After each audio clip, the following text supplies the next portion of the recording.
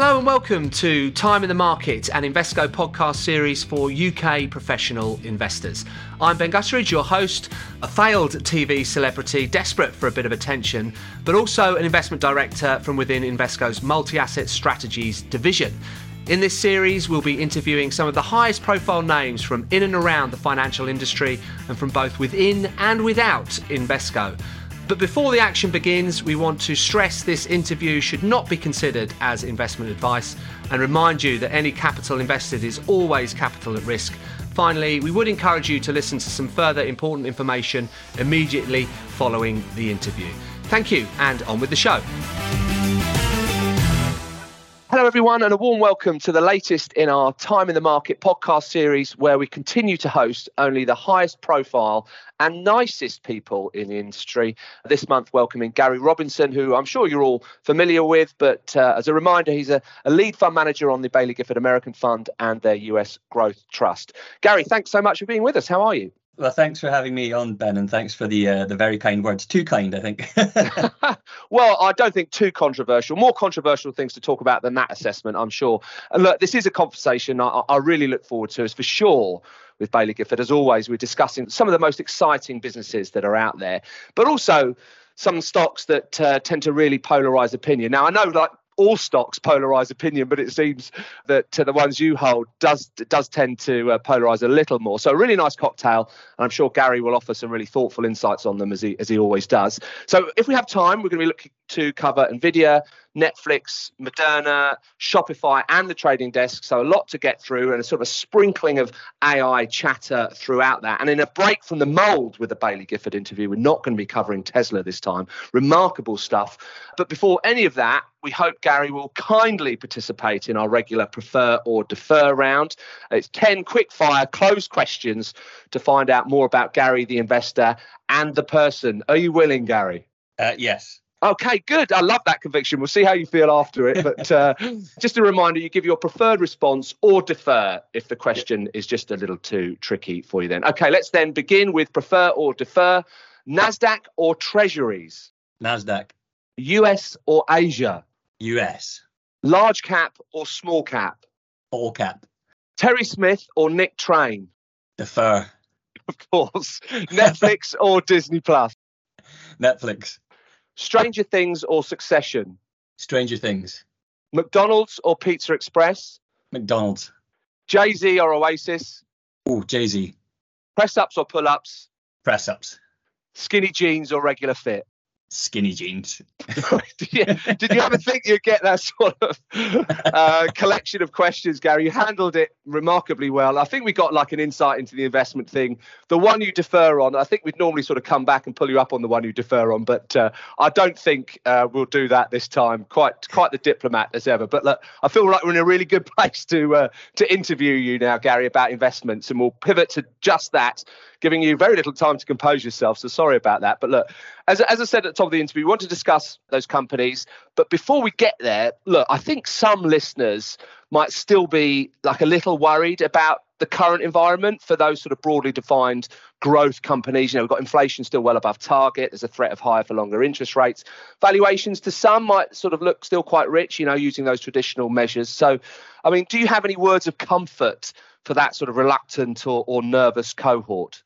Yeah, look, I mean, I think we have to acknowledge that it's been a really tough couple of years for growth investing, and it's not been fun for high growth investors over the last couple of years. But I am as optimistic now as I've been in quite a long time.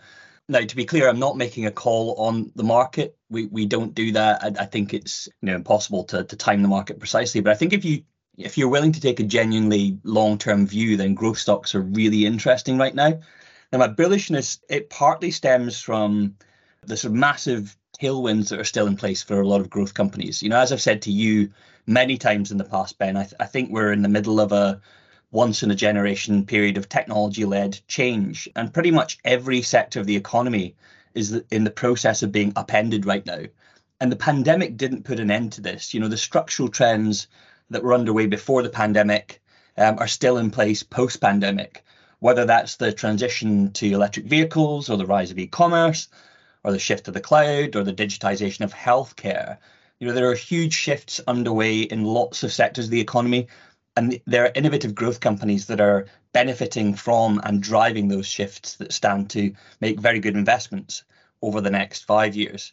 And whilst the macro environment, it definitely creates some uncertainty in the short term, I don't think that's going to matter a lot for long-term outcomes at these companies.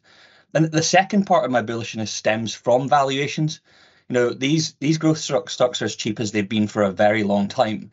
Now, the derating we've seen is partly justified by the rise in real interest rates that we've had. But I think even, accounting for that, there are a lot of growth bargains out there. We've seen weakness pretty much across the board for companies in the American fund, but most of the businesses that we own in the fund have continued to grow healthily through this period. So what we've actually had is a significant derating of these exceptional growth companies.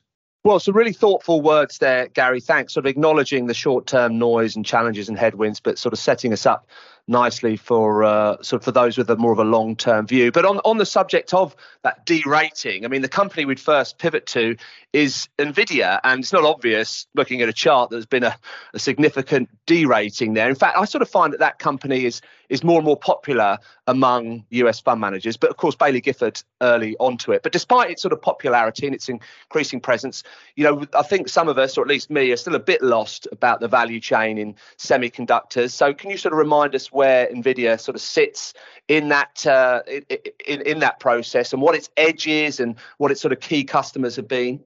Yeah, sure. So you're right. We've owned this one in the portfolio for quite a long time now, for many years. What NVIDIA does is it makes graphic chips, or GPUs. And graphic chips are very good at doing computationally intensive tasks, because graphics chips process in parallel. And so anything which is very computationally intensive is generally well suited for these GPUs, or graphic processing units. And NVIDIA is by far and away the leader in this market. The next player is a very distant number two.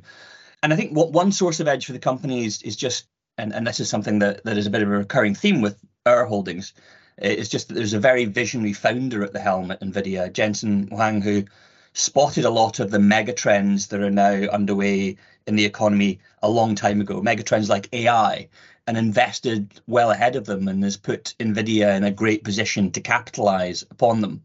More tangibly, in terms of the edge, I think one of the things that's really important to understand about NVIDIA is that it's a vertically integrated solution. So it makes the graphics chips, or the hardware, but it also makes the software that sits above those chips and enables those chips to be programmed to tackle different tasks. And that software is a language called CUDA. And it's CUDA that forms the bedrock of NVIDIA's competitive advantage, because it's become the standard across the industry. And a huge ecosystem has been built around it, which makes it very difficult to displace. So there are now something like 3 million or 3.5 million developers that use this language and have been building services on top of it. And once you've standardized on CUDA, it's very difficult to move away from it. So we think the competitive position of NVIDIA is very, very strong. Well, I mean, it certainly sounds robust, that competitive position, but, there's no shortage of capital to invest at places like Apple, Amazon, Alphabet. I mean, you said the number two was a distant second. I mean, can those gaps close very fast, given the investment capability of those other technology names? Look, I think this is one of the key debates with NVIDIA, whether the likes of Alphabet and Amazon will be able to steal a lot of share by making their own chips, which are tailored to, very specific tasks related to AI. I'm not too concerned by this, because I don't think AI needs to be a winner-takes-all market for NVIDIA to work as an investment. The opportunity is just so massive. And as I mentioned earlier, the software backbone of NVIDIA's offering and the ecosystem that's been built around it, that gives the company a pretty strong edge. I mentioned AI. This is the biggest growth driver for NVIDIA by far. You mentioned, Ben, that it doesn't look like NVIDIA has derated much. That's right. I mean, this is one of the stocks, or one of the growth stocks, which hasn't derated that much. And that's just because, the emergence of generative AI is such a significant development for a business like NVIDIA. NVIDIA is one of the providers of picks and shovels to this AI gold rush. And the training and running of these large language models is incredibly computationally intensive, and you need lots and lots of the very highest end NVIDIA chips in order to do that. And so the emergence of this new category has meant for NVIDIA is literally tens and tens of billions of additional market opportunity for the company. Okay, my final sort of question on NVIDIA then relates to sort of the geopolitics, and we hear bits and bobs, or people, listeners might be, fully on top of the policy changes at the US, but our understanding at least is that there's something of an export ban on the advanced chips produced going to China. And you sort of think that that's going to really knock NVIDIA off its stride, but impact quite a meaningful damage into its growth potential. But as we've sort of seen, it doesn't seem to have rocked the share price at all or investor sentiment. I mean, what's your take? Is this a non-story?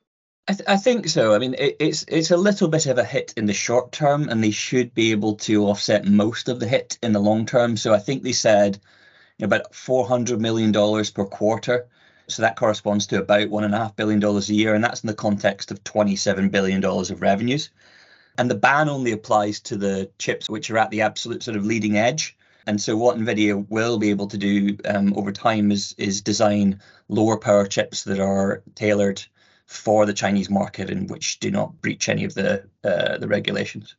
Okay, great. Well, I've done my question on NVIDIA there, but sort of in and around NVIDIA, of course, it is a name we sort of jump to when we think about AI, as you've revealed in your lines of response. But I sort of imagine like AI, sort of to be so broad about it, but it's sort of peppered throughout your portfolio. But I mean, are there any sort of more sort of acute plays you'd highlight, or is it something that it is just sort of featured prominently amongst really most names in your mandates?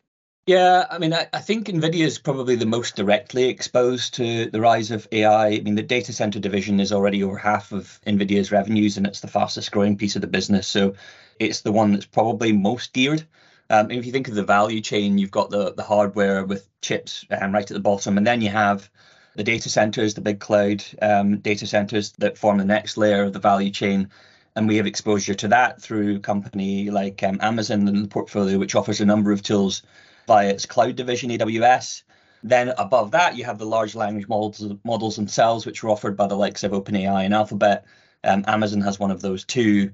And then sitting above the large language models, you have the application layer.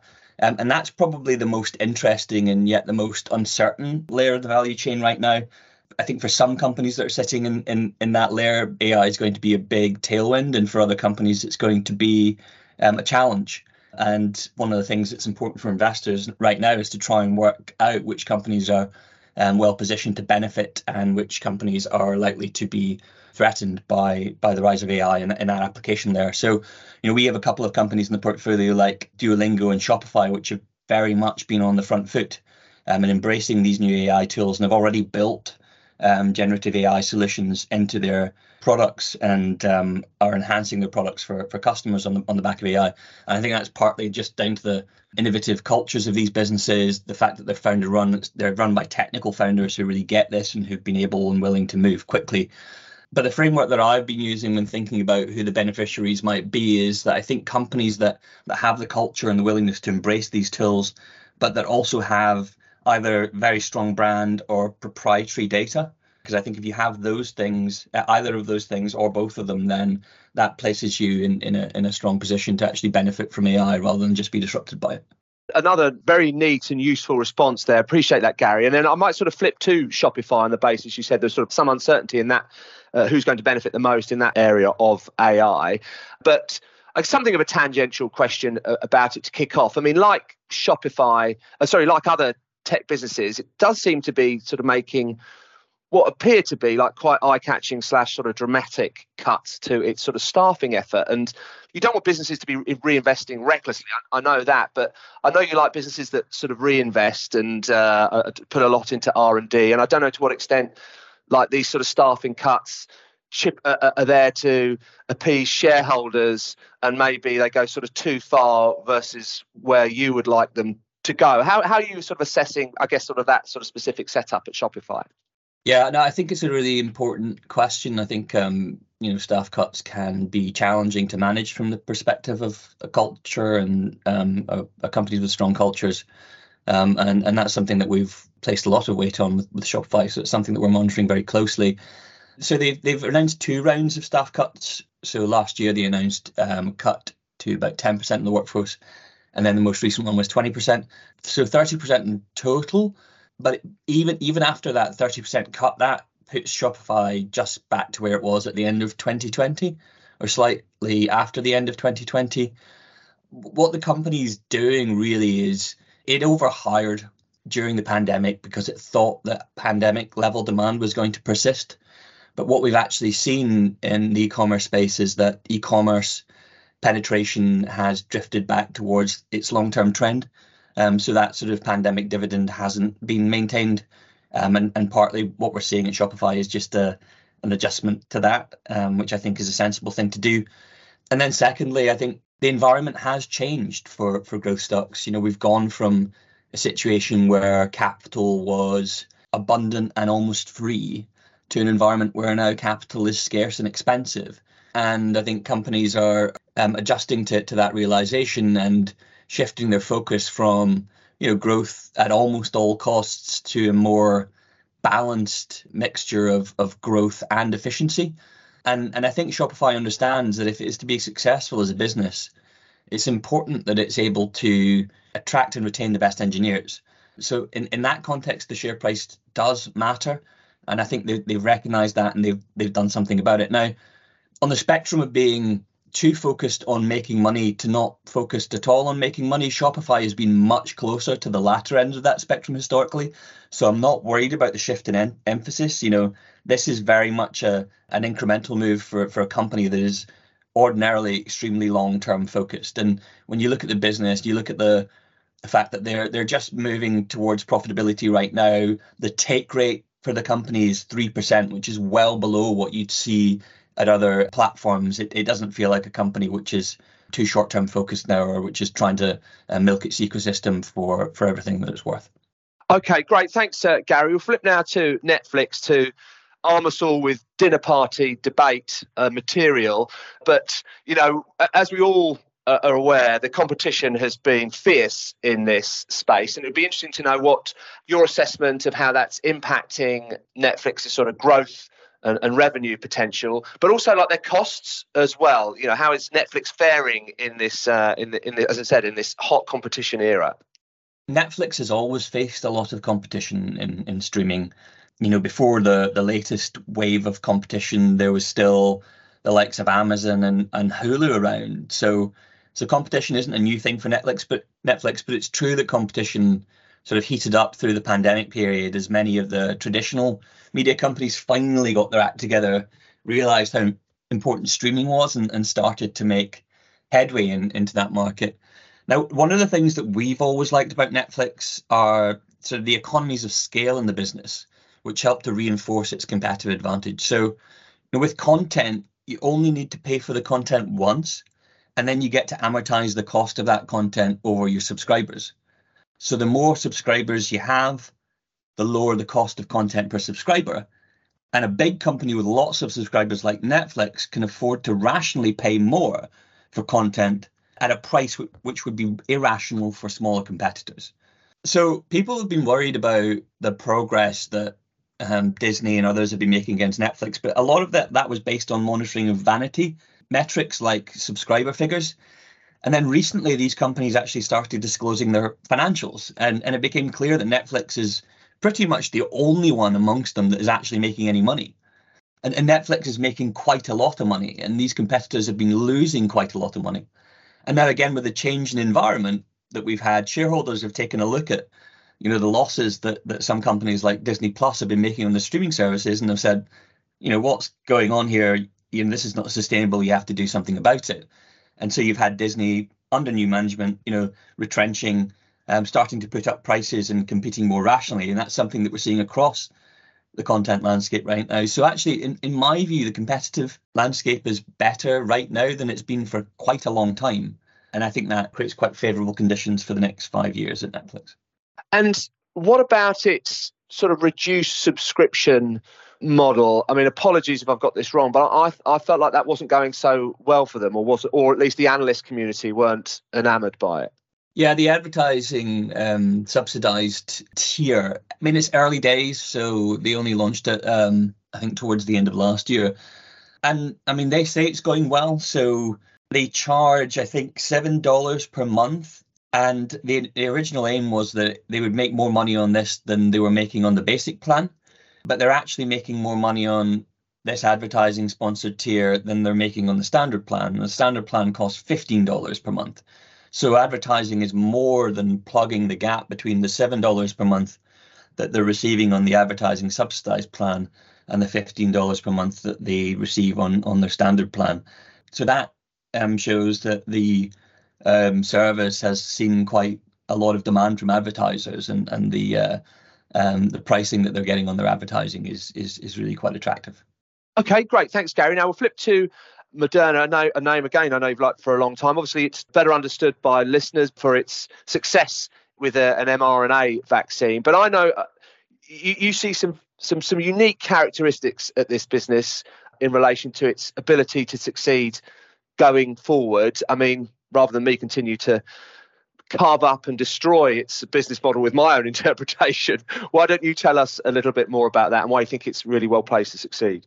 So Moderna is trying to make drugs using mRNA. And mRNA is right in the middle of like the central dogma of life. So deep stuff. This is deep stuff, Gary. Keep going. The central dogma of life is DNA makes RNA, which makes proteins. So DNA is like the instructions, which every single one of your cells in your body has a copy of your DNA. And proteins are the functional units. They're the things that do things. They help make things in your cells. You know, they form the receptors on the surface of the cells, the signaling molecules that are released from the cells, and so on and so forth. So if you want to do anything in a cell, then you can use mRNA to achieve that, because it is the intermediate molecule between the instruction and the effector molecule, the protein. And what this means is that is very broadly applicable. So any protein that you want to make in any cell in the body can theoretically be made by mRNA. And what that means, and sorry, I've gone about this in a bit of a tangent, but what that means is that the applicability of mRNA as a therapeutic molecule is extremely broad.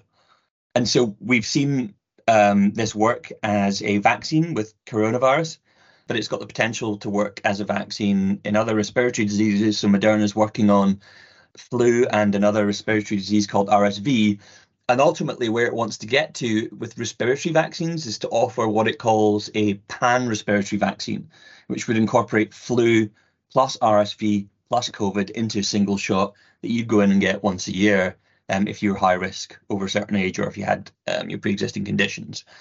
And then beyond the respiratory vaccine franchise, they're developing vaccines in other areas like latent viruses.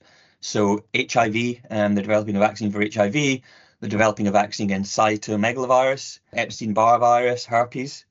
And then beyond those prophylactic vaccines, they're also developing vaccines for cancer. So they recently had some very positive data in a cancer vaccine that they're developing to be used in combination with Merck's Keytruda in the treatment of melanoma or skin cancer. They're also working on developing drugs for rare diseases. They're working on developing drugs for cardiovascular diseases, and they're working on developing a drug in partnership with Vertex for cystic fibrosis. So it's just very, very broadly applicable. Well, and gives me a set at the top of the meeting talking about exciting businesses, but that pipeline potential, listening to that is really sort of inspiring and exciting stuff. Now, to finish, I wanted to talk about the trading desk. I have to concede, certainly relative to Baillie Gifford, I'm well short on my information on this business, like many others. But can you tell us/me more about it and what its sort of area of expertise is, what sort of the risks are to this business? Yeah, so Trade Desk is the largest independent demand-side advertising platform. And what that means is that it's a software platform that enables advertisers, advertising agencies, and brands to plan, execute, and measure advertising campaigns on digital inventory across the internet. So Trade Desk is an independent provider, which means that it doesn't actually own any of the advertising inventory, unlike a Google or a Facebook. So it only works with advertisers, and because of that independence, you can be confident as an advertiser that Trade Desk is working in your best interest. The really exciting part of the business right now is connected TV. So that's just streaming television. And Trade Desk is by far the leader in programmatic connected TV. So programmatic just means using data to place ads. And the connected TV market feels to me like where other internet advertising was 10 or so years ago, because you're already at a point where like more than half of viewing hours have shifted over from linear TV to connected TV to streaming services. But advertising dollars have been much slower to move. So something like a quarter of advertising dollars are on connected TV versus 3/4 still on linear. And I expect over the next 5 to 10 years that the advertising dollars are going to catch up with eyeballs. And there aren't many companies around the world that are better placed than Trade Desk to really benefit from that big shift. Well, look, Gary, I could talk to you more about that company and all of them more, but we're up against it time-wise now, so I'm afraid we do have to call time. But as always, that we really appreciate your contribution and your support of our podcast, and as I said, these thoughtful insights that you're so willing to share. So we wish you well for the rest of the year, and of course, well beyond that, and your ongoing hunt for the sort of perfect skinny jean. So really appreciate your time, Gary. To our listeners, please get in touch with myself or your relationship manager on LinkedIn with any feedback or guest ideas, or to discuss any of today's content further. But other than that, thanks again to Gary for joining us, and we hope you'll all join us next month for our next Time in the Market podcast. Listeners should be aware of the following investment risks. The value of investments and any income will fluctuate. This may partly be the result of exchange rate fluctuations, and investors may not get back the full amount invested. Other important information for listeners. This podcast is intended for UK professional clients only and is not for consumer use. Views and opinions are based on current market conditions and are subject to change. This is marketing material and not financial advice. It is not intended as a recommendation to buy or sell any particular asset class, security or strategy. Regulatory requirements that require impartiality of investment or investment strategy recommendations are therefore not applicable, nor are any prohibitions to trade before publication. Issued by Invesco Asset Management Limited, Perpetual Park Drive, Henley-on-Thames, Oxfordshire, RG9 1HH, UK. Authorised and regulated by the Financial Conduct Authority.